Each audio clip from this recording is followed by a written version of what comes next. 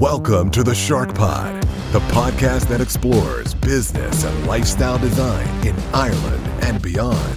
And now, live from Greystone Studios, here are your hosts, Luke Curry and Mark Baker. What is up, Shark Nation? Welcome to another episode of the Shark Pod.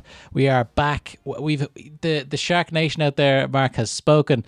They want weekly episodes. We got some, I don't want to say hate mail, but I got some emails saying, kind of, guys, you know, you were a lot more consistent for the last 2 years, but we're back and we're going to be making sure that we commit to one a week, and we're getting back on track here.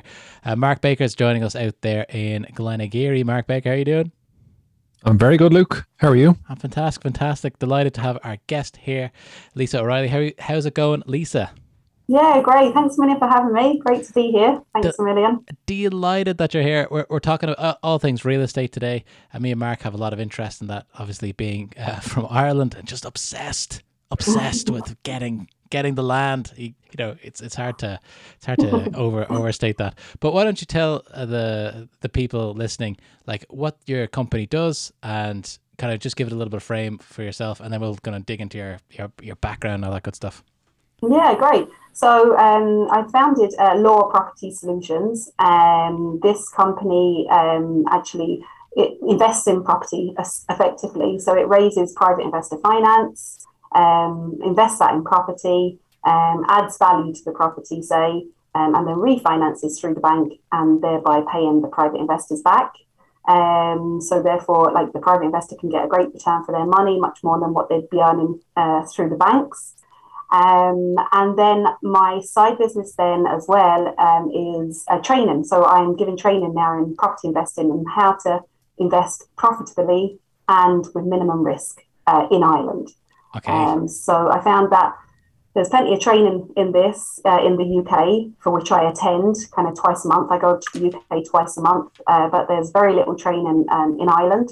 So I've seen a gap in the market, and I want to kind of educate people so they don't make really expensive mistakes. Yeah, fantastic. Because it's it's a weird kind of niche that you found then, because you'd imagine that people, I think the kind of obsession that we have in Ireland about property and, you know, get our hands on it, it's more about somewhere to live for ourselves rather than investing. And I think that you would imagine there'd be lots of training like that, but if that is a gap, it's great that you're providing that service for people, because there are people out there like me and Mark who are looking for a way to invest. Like every month, like I've got last year, Lisa, me and Mark sat down and we said we need to get our money right. And we need to have people on the podcast who can tell us about investing, about all different philosophies around investing. So we had someone that was like the FIRE movement, the financial independence, retire early. Michael Houghton, who shut down his podcast to focus on his family, which is great, but we miss his content out there if you're listening, Michael. And then we also had people that were doing investment clubs and all these types of things. So me and Mark over the last year, we really set up our investment strategy in a very kind of like automatic way. And so every month I'm doing this, I'm just thinking that there's one glaring gap here. And that's kind of the real estate stuff. I've got the stocks, I've got some other stuff. So how did you come across this? Where did you come into property? Because I know before this you were a financial controller, accounting. That was kind of your background, right? Yeah. So last year I was full-time financial controller, working, up to 50 hours a week, two kids and a full-time job. It was hard going.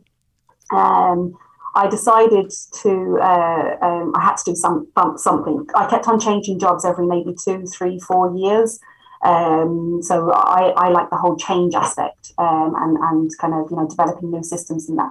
I got to the last job and I decided, no, do you know what? Something's got to give. I've got to do something different. So I read a couple of books, and then Robert Kiyosaki's book, actually, Rich Dad, Poor Dad. Highly recommend that one. Yeah. And that one just kind of like sung to me as such, and it told me all about, how I should have an asset base. So yes, I had a very decent salary, but if anything happened in the morning, that salary would be gone.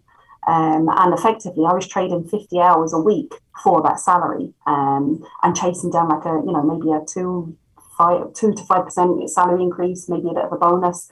I was just like, this doesn't actually make sense for me anymore. So as I said, I read the book. It put me onto into property. So I said, right, I'm not going to go hell for leather and invest in property. I'm going to get myself educated first. So I read a couple of property books. I realized that there was actually training for this in the UK. I've never heard of like property training. So I did a few kind of online property courses, and then I realized there was actually a really good guy based in the UK, but he's from Ireland. His name is Kevin McDonnell, and he's pretty big now in the UK. He's got a multi-million pound portfolio. So I said I have to follow him because he's got obviously the UK knowledge, and he's still over in the UK, but he would have a very good Irish knowledge as well. So I followed him over now, and I do my mentorship, my training, I do a public speaking course now as well through Progressive Properties, which is the company that he's affiliated with. And yeah, like the stuff that they teach you is great. The thing is that I can only take about 60% of the knowledge over there, because obviously about 40% of the knowledge isn't applicable to Ireland. Yeah. So they just telling me what to do, and I ask loads of questions, and we go through it in detail. And I've just come back and I've applied all of that knowledge, and it's been amazing. Like, it works. You follow the system and it works.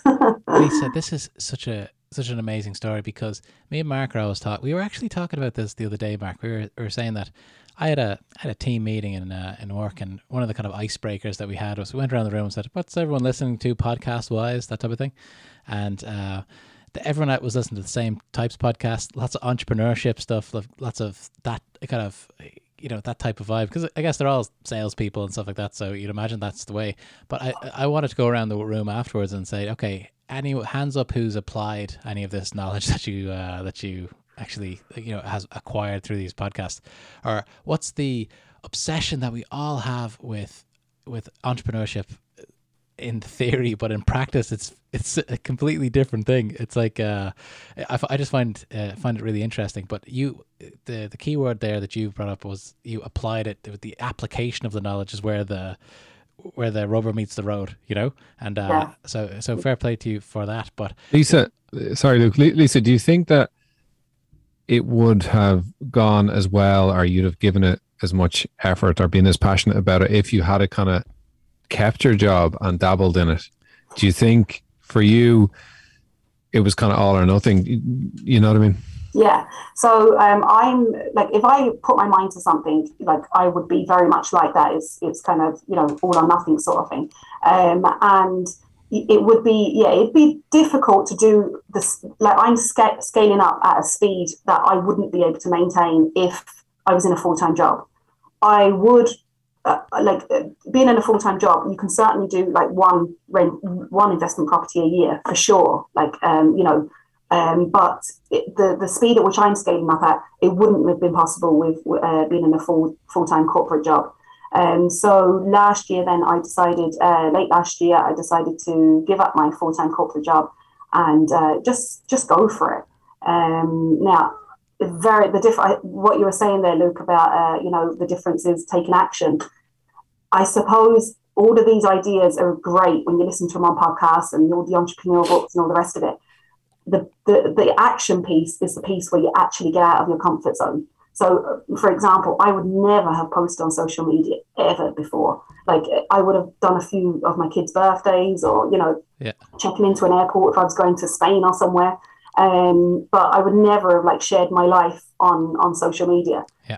I go over to the UK, they tell you this is one of the things you have to do. You need to post nearly every day or every second day or whatever it is, put the word out there. So I had to kind of really jump out of my comfort zone and do it. But again, the process works if you just follow it. Like, you might not get immediate kind of reaction from it, but it does work. You're also getting a lot of people say that would have been friendly with you in the past. All of a sudden, they're not liking the new you. They're not liking this, but that's okay too. That's fine. Horses for courses, and you've just got to kind of jump out your comfort zone, really.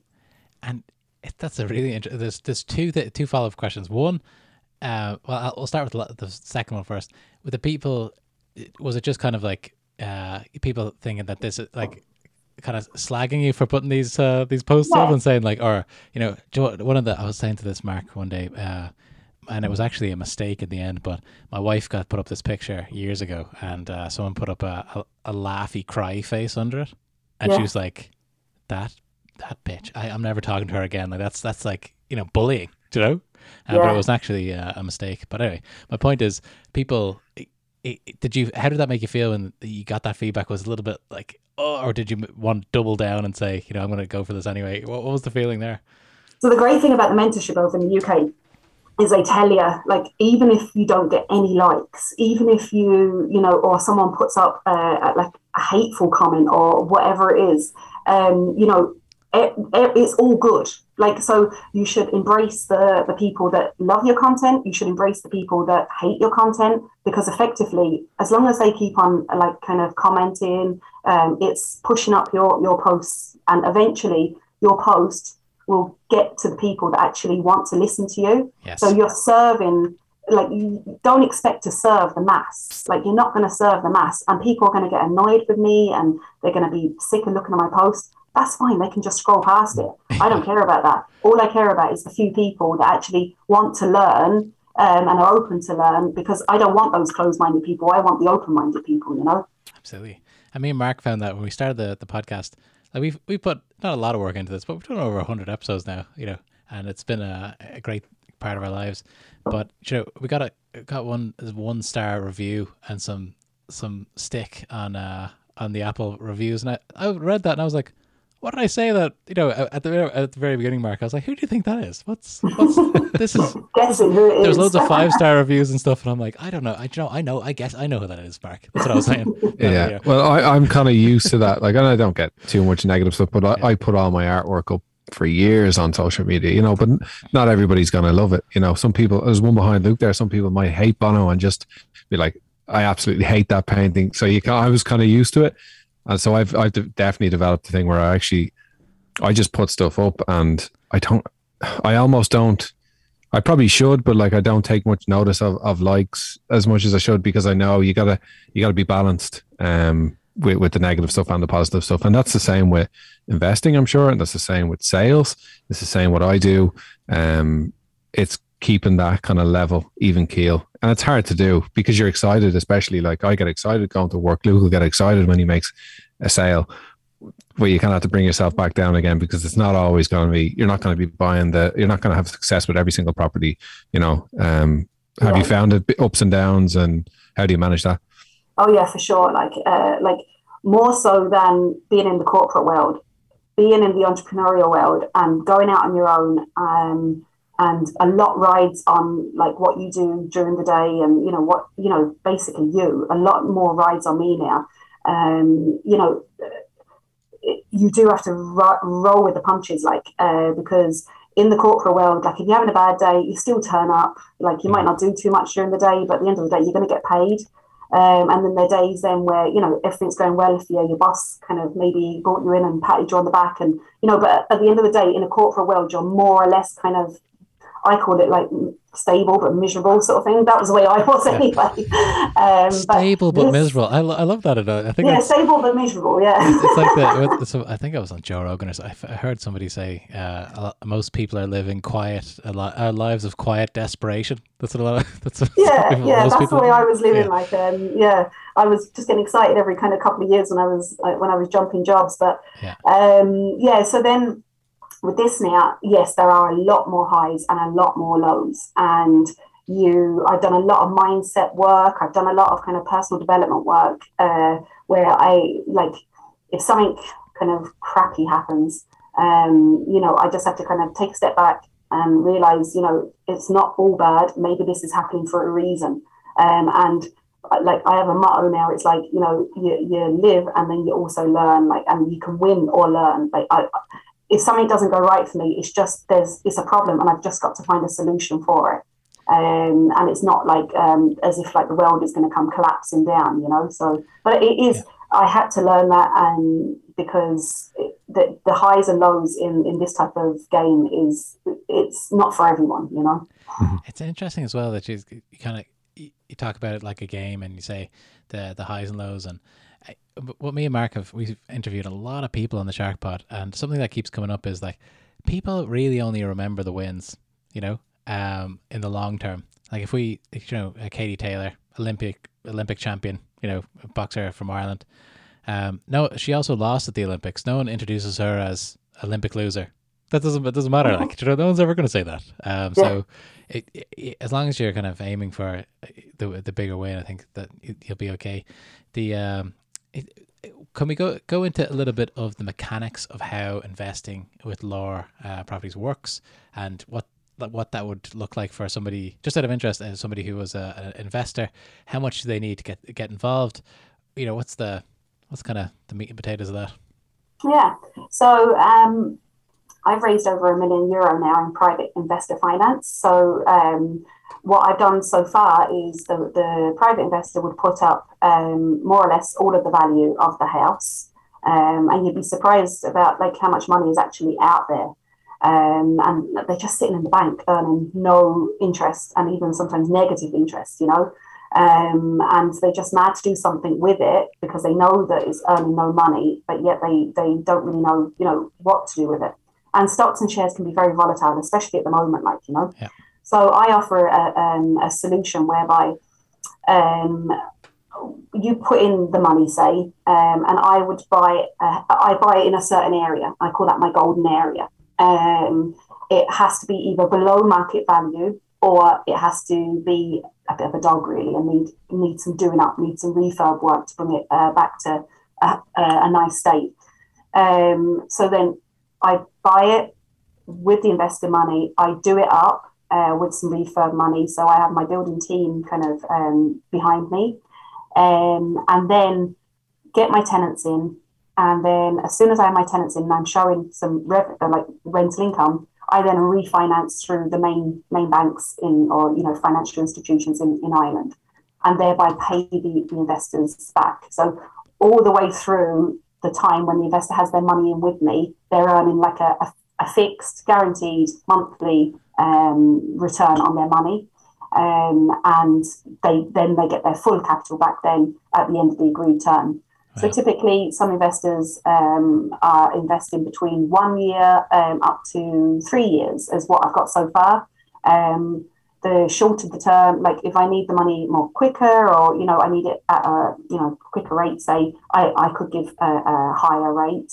If someone is happy to put the money in for a longer term, like we can just negotiate the rate depending on what the investor requires. Yeah. And then at the same time, then the private investor then will get first, depending on how much they put in, they'll get first charge on the property. So what that means is it's a security that, similar to the banks, like what the banks do. So the banks will loan to you, but they would take a first charge on the property, which means that I could not sell the property. I couldn't do anything with the property without the lenders say so. So whether the lender is a bank or whether the lender is a private investor, they have full security then in the property. And the whole idea is that I add value to the property.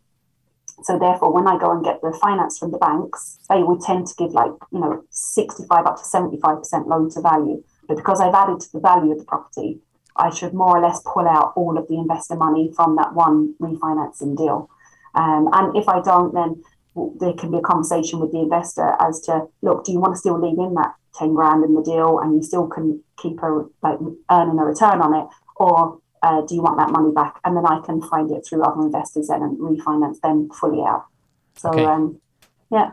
Okay, so it seems simple enough actually when you explain it, and also like the long term kind of outcome for you and your business. Then do you kind of end up with these properties kind of in the long term, or? Yeah, so that's it's like a holding company then of the properties, is that?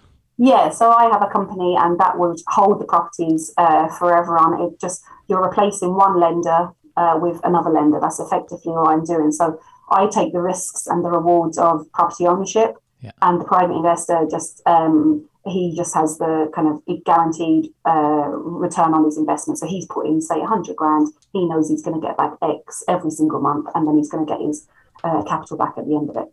Class. And then over the long run as well, like you'll obviously become more expert in this once you've done this over and over again. Your team will get better, I guess. You'll maybe become even more ambitious with the projects you take on and stuff like that. And I can really see this being a long-term thing. And how much more exciting on a scale of 1 to 10 is this than your corporate job? Off the scale. No, it's just it's there's no comparison. Like I can control basically everything that kind of goes on within the, like, I can control what's going on really in my world. I can say yes to opportunities. I don't have to ask permission to take time off to to do anything. Like if I come up with an idea, like I can test the water and just, what's the worst that could happen? Let me just test it out, see how it goes. Yeah. If I was in the corporate world and I wanted to test something out, I'd have to go through X amount of levels of hierarchy, and sometimes people didn't appreciate my great ideas. They were great to me, but the lack of appreciation of ideas is something that we talk about a lot in the corporate kind of roles as well. I think sometimes in corporate positions, I don't know if you came across this, but you can see things that aren't really working that well, but it's just the way things are, and we're just going to keep on doing that because no one is the owner of that problem, or they don't want to admit it, or I don't know what it is. But I think having control over your destiny is something that's worth a lot. And I think Mark Baker, I think that's one of your favorite things about being an entrepreneur, isn't it?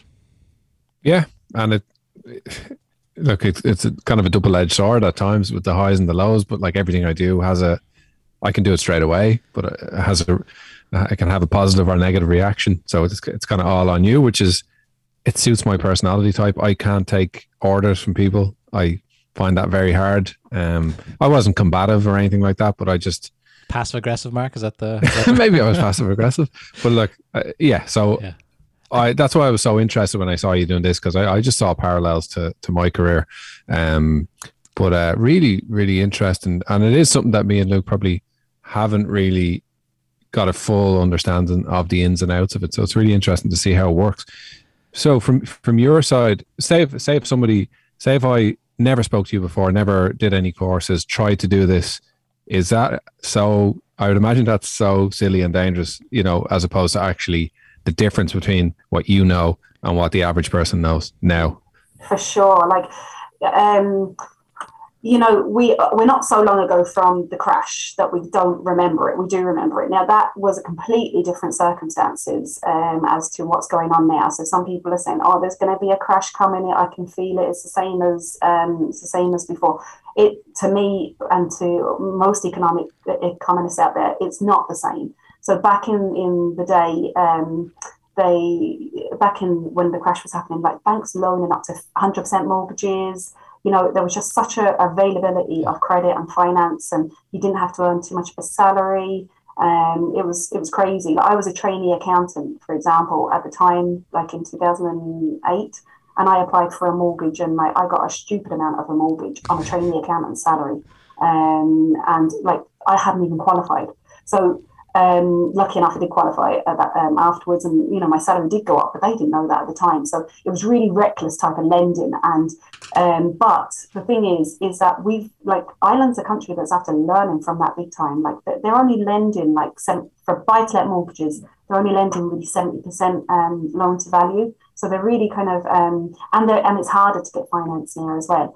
So and as well as that, with the housing crisis that we've got in Ireland at the moment, just simple law of supply and demand, I cannot see a crash coming anytime soon. I think, what was your question again? I'm sorry, I kind of went off piece. Oh yeah, but it's kind of to invest with no knowledge is, in my eyes, ridiculous, because like with shares, say, you could test the water with maybe, €500, and it's not going to be the end of the world, and you can kind of, put in smaller amounts. But with houses, the monies are just so much higher that you're putting into a property. So the standard way of investing would be if you had savings, you'd put 30% deposit down and then go to the bank, and the bank will loan you the 70% for the property. But from my perspective, is that 30% can be anywhere up to kind of, 60 grand. That's a lot of money. So I wouldn't invest anything without getting educated first. Now that could just be, me, but I just think it's crazy if you don't get some bit educated, even if it's just reading some books, listen to some podcasts. There's pretty free information out there, but I'd spend time looking at some of those if you are thinking about investing in property. I think I don't think it's just you, Lisa. I remember we had Gavin J. Gallagher on the podcast. Great guy. Yeah. I kind of pitched an idea to him where I was going to like soak up some of the extra cash that the tech workers have and like go build some apartments and stuff. And then he said, I think on live, he said, Luke, don't do that. Like, you're going to lose all their money. Like, it's like, Gavin, you're not seeing the big picture. I was just trying to impress him, but I think because I was a little bit of a fanboy when he came on, and Mark wasn't here yet, and I was like, Gavin, glad to have you on and stuff. So hopefully that didn't come across in the in the recording code. But so Lisa, where do you see where do you see this business? Where do you see this business in like 10 years time? Is this something that's going to be? Are you still going to be working primarily in Ireland, or does this kind of model work better in the UK? So you're going to have to kind of break in there. Is it easy to break in there if you don't live there? Where do you see it 10 years from now, do you think? So just in the terms of the property investing business, we have a massive opportunity here in Ireland. So I do go to the UK twice a month, and I'm listening to all UK people. And there's lots of UK people doing what I'm doing, which is buying like kind of older, rundown or below market value houses, doing them up, etc. So there's loads of people doing that in the UK. Plus, there's like kind of maybe about 5 big training companies over there actually teaching you how to do this. And it's much more widely accepted that this is a profession. This can be a career for you. Yeah. Over here, you don't tend to hear anyone that calls themselves a property investor. You do have those big developers like the likes of Gavin and the likes of kind of those big building developers who like kind of take a piece of, a green field and put lots of houses on it. You do have that. But what you don't have over in Ireland, or you don't have too many of them, is people do what I do, which is, buying a house at a time, refinancing, going again, finding private investors, like for existing houses. So there's a massive gap in the Irish market. And what that means is there's opportunity. Like, this is why I say Ireland is a land of opportunity right now, because the yields that you're getting from the property that you can get from property in Ireland can be double digits and like way ahead of what you can get in the UK, because there are so many people doing it in the UK. So like this right now, my golden area is my county, Waterford, say, or city of Waterford.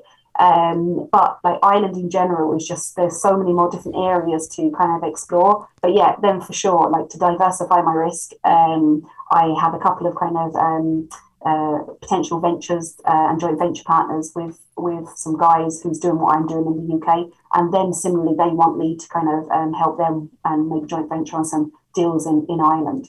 But yeah, like joint ventures kind of would be the way for me that I can see scaling the business, because obviously I'm one person, I'd rather have 50% of a lot more than say 100% of however many I can do, Absolutely. So yeah, sure, scaling the business.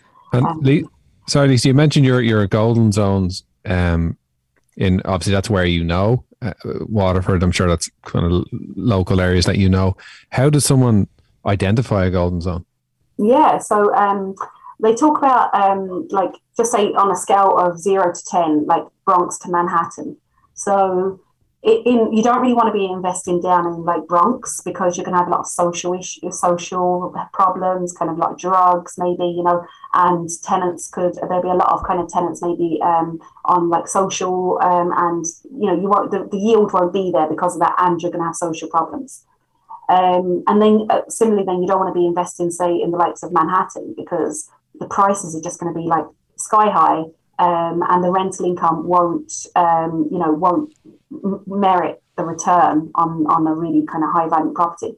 So overall, when you look at, say, Ireland as a country, you want to kind of be investing in like, say, between 3 and 6. So kind of just above the social housing issue, like, those kind of poorer rundown areas, but not yet at the really posh kind of high money areas. And the reason being is that you want to have lots of renting potential. Lots of tenants can go there. Very few tenants can actually afford to kind of rent or buy in the nicer areas, and very few tenants will actually want to rent in the crappier areas. So it's good to get that balance, and it's just kind of in that affordable area. And another thing to look out for as well is like investing in cities as opposed to out in the countryside. So obviously we're in Ireland, we have an awful lot of countryside, and you might see a lovely house kind of down the road in the country. Look, you're not really, you've got to think of your exit strategy. And if you want the banks to refinance you, or indeed if you want to sell it and flip it on at a profit, it's going to be less people that would be in the market to buy it. And similarly, the banks will turn around and say, they want, in order to kind of put a mortgage on a property, they want a population of about 50,000. So, yeah, it's all about kind of city centres, in and around the cities, not to kind of, city centre locations tend to do pretty well because they do tend to fall into that nice little golden area. And at the end of the day, the golden area is wherever you can get the yield and the return on investment. They are two key metrics, Very interesting. And the prices, would they tend to be kind of lower level prices rather than, spending $500,000 on investment property? Yeah, well, you can spend $500,000 on an investment property as long as you're going to get the return for it. So, But is there a bigger risk, bigger reward type of thing, or would it be safer doing, more kind of multiple cheaper homes? Yeah, I suppose, you're right. So I'm starting off kind of doing in and around between purchase price of between 90,000 up to 160,000. That is right now, that's what I'm doing. I'm putting in between maybe no money for refurb and anywhere up to 60 grand in refurb. So they're the type of monies that I'm doing right now. So I'm trying to, minimize my risk by taking on the lower end properties. They are giving me the return I require. They are giving me the yield I need. But yeah, it's and when I'm looking for private investor finance, it's obviously easier to look for that level of money as opposed to the higher money. But like my plan for the future, I'll probably not get bored of this, but I'll realize that I can actually leverage my time and the money much further if I do take on the bigger projects.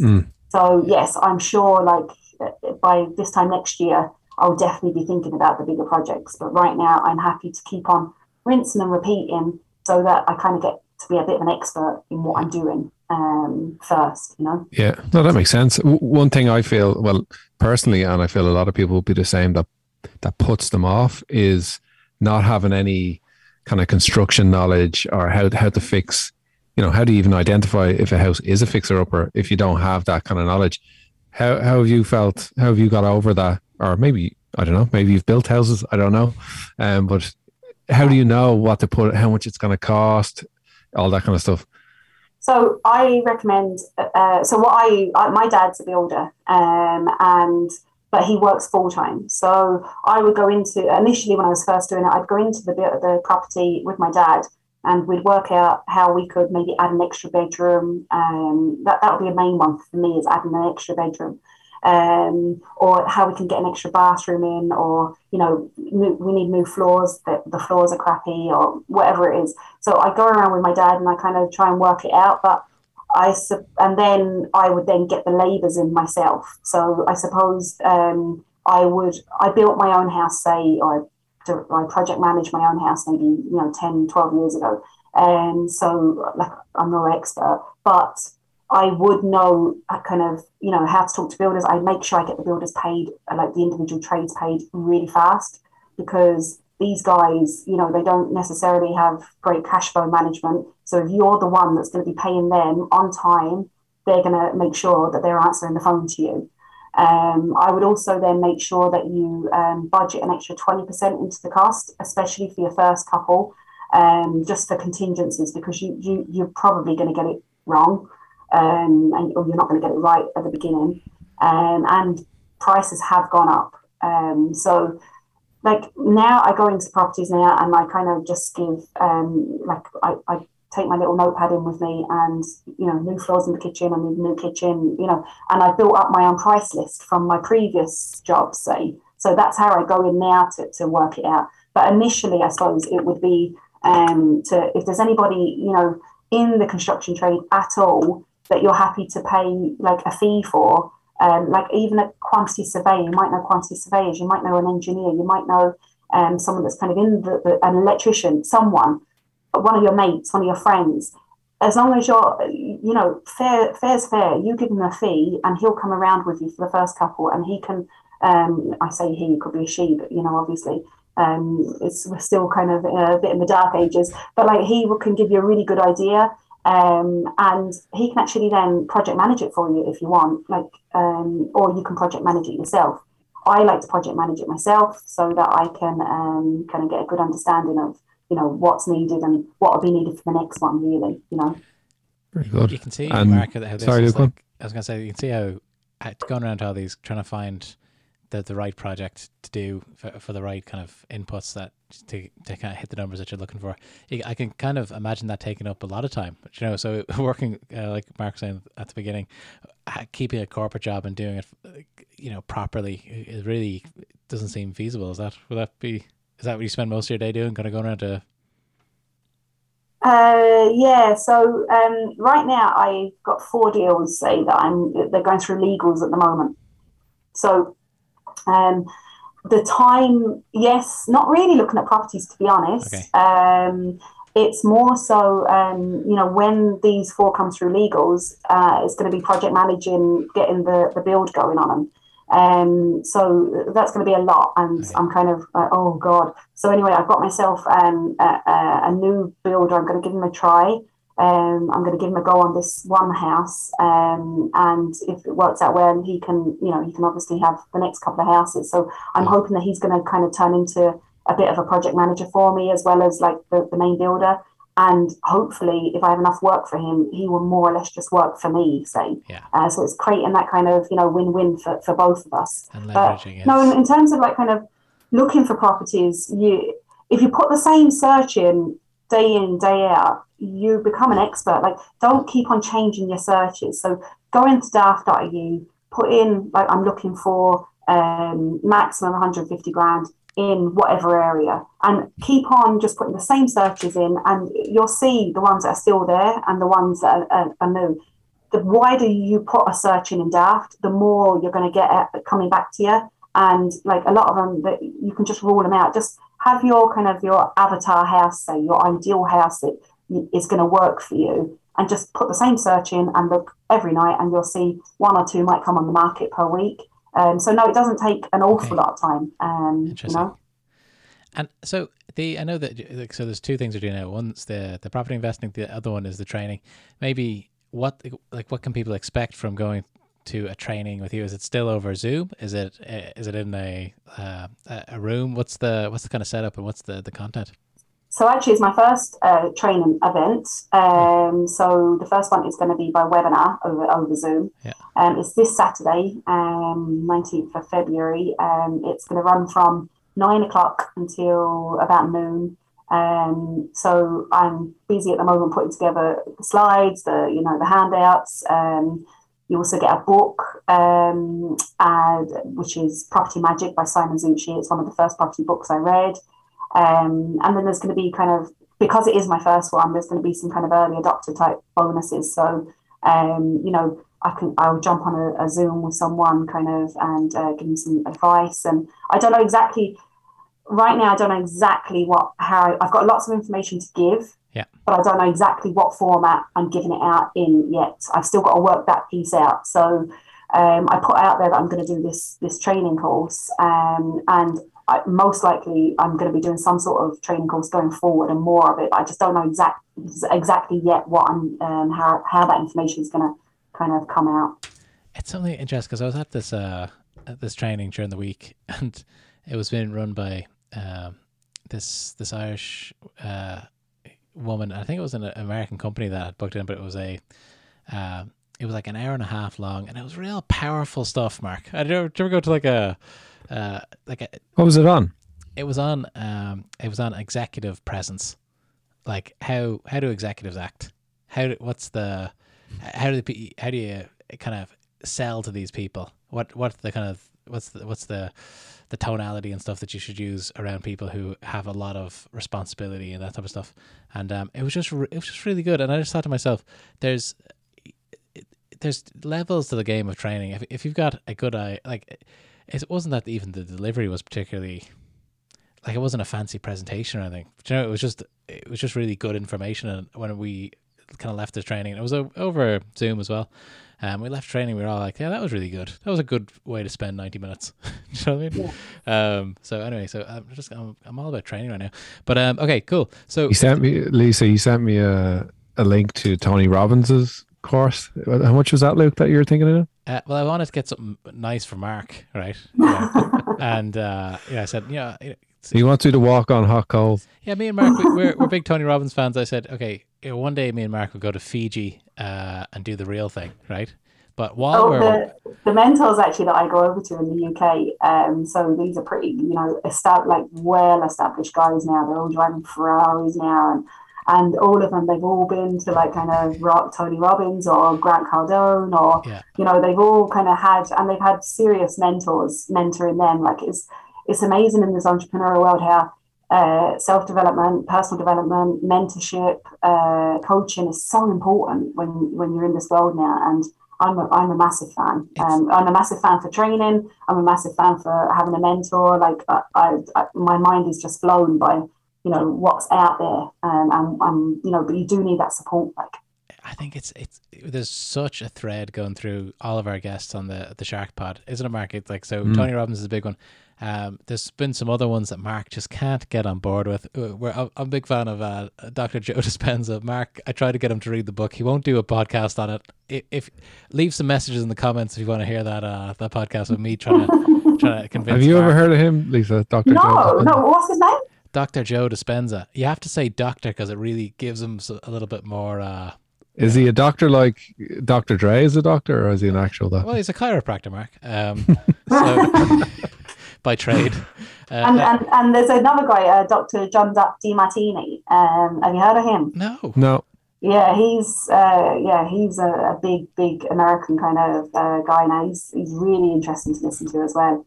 He could be a good one for your podcast. I'd say, he's highly sought after. It's one of those things, because I was actually going to ask you a question, but I got off topic when you were talking about the social media stuff, and I was wondering, because there's another theme that comes up on this podcast, and it's tied into Dr. Joe Dispenza. So Dr. Joe is all about creating from the field, he says, right? So it's all about visualization. The more you put out there, you're going to be acting in the present as if you already have the vision that you're projecting, and because the kind of pressure's off or whatever, you'll take the action you need to get there. I think there is something in there. He goes in a little bit too much into the kind of magical stuff, which it's too much for me. But or is it, Mark? I don't know. Sometimes I call Mark. I'm like, I'm loving this. If I'm reading a book here.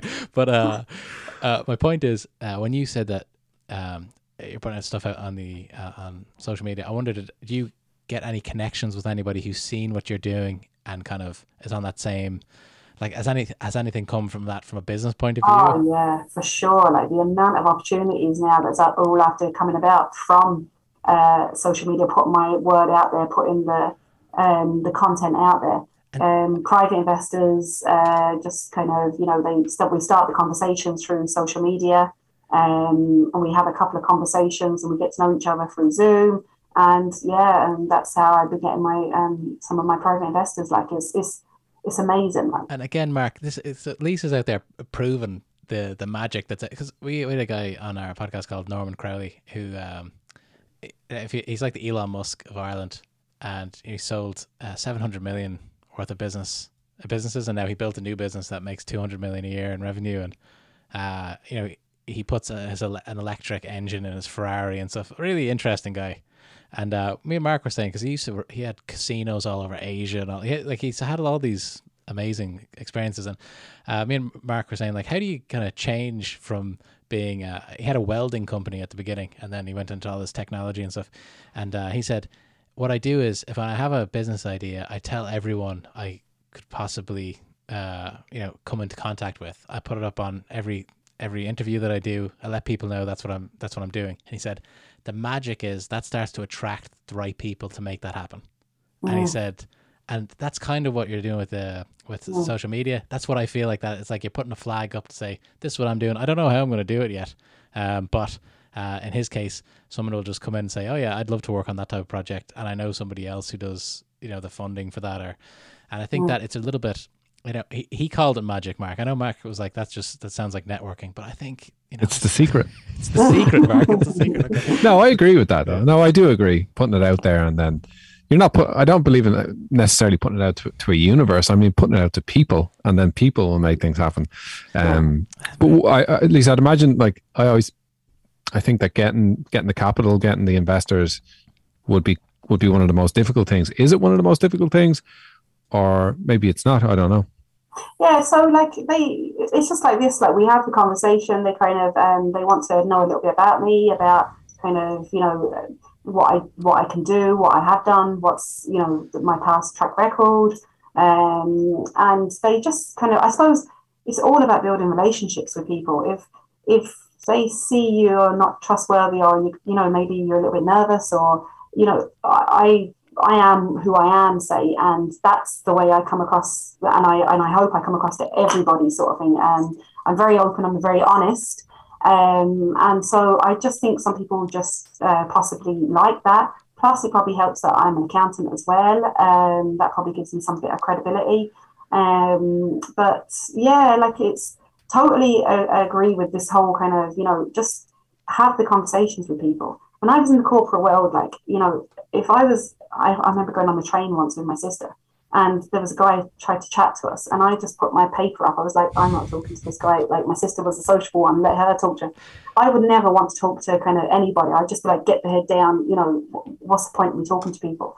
But like, since I've joined this world and realised how important it is to actually start talking to people, I realised I probably realised I've got a bit of a skill at talking to people and getting people to kind of listen to me and that. So yeah, I'm trying to develop that further. I am doing some more training on kind of public speaking and that, not just to get investors, but also to kind of like stand up on stage. I'd like to do some kind of public speaking gigs as a side hustle as such.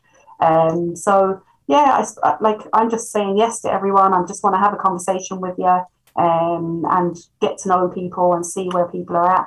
And but yeah, no, it's not